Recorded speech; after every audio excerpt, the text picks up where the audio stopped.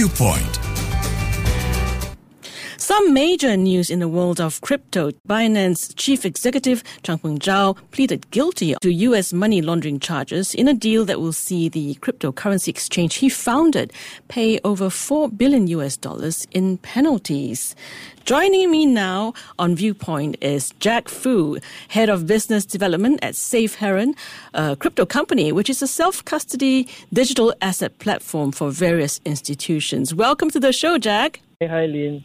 So what do you make of this latest development? Was it largely expected? Well, I would say that it's expected, because this investigation has already been going on for some time, so it doesn't really come as a real surprise. In fact, the SEC has published some evidence, that some of their staff have privately acknowledged that what they are doing is potentially wrong and illegal. And, there have also been books and articles that have been written about Binance potentially, violating some of this, the law. This one particular written is called Crypto Titan, that's written by this guy called Marcus Thielen. Yeah, so he has written about it, and it doesn't really come as a big surprise to me. But I thought what was a little bit ironic was because, CZ has always talked about four, he always says, use for to represent, to ignore fake news and attacks, and to ignore the fear that is being spread around his company. And it's ironic because 4 turned out to be the value of the fine that was imposed by SEC. Do you see this as the start of more crypto founders being taken to task?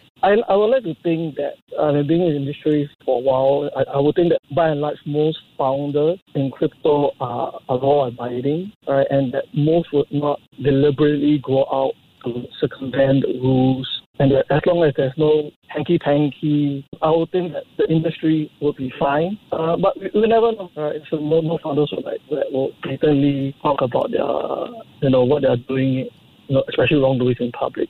But as far as my views, I think that most crypto companies should be doing okay. Okay. And do you think Binance will retain its dominance in this space after this? Binance has the lion's share of the market, of the share in the industry. Right? And that also comes because of the good features that they have and the value proposition that they have for the users. So I think with the new CEO coming on board, like Richard Tang, good credentials, I think if he can turn that image around, that Binance would be law-abiding, they will go by the letter of the law. I don't see no reason why they will not retain a significant share of the market. But in any case, it's always good for other exchanges to step up that game and provide more competition and more choices for the users out there. But CZ is really one of the most powerful figures in the crypto industry. I'm sure it has sent ripples throughout this crypto base, I would think. Yeah, for sure. CZ, he deserves credit for bringing in a lot of users into the industry, for spreading awareness about crypto. But crypto is not just about finance, it's also about the transformative potential of the underlying technology. And the industry will survive just as we have survived the fall of Mt. Gox, Terra Luna, and FTX before this. Now tell us about the new CEO, Singaporean Richard Tang. What do we know about him? Well, I think he comes with very good credentials. Right? He comes from a regulatory background, having worked in MAS.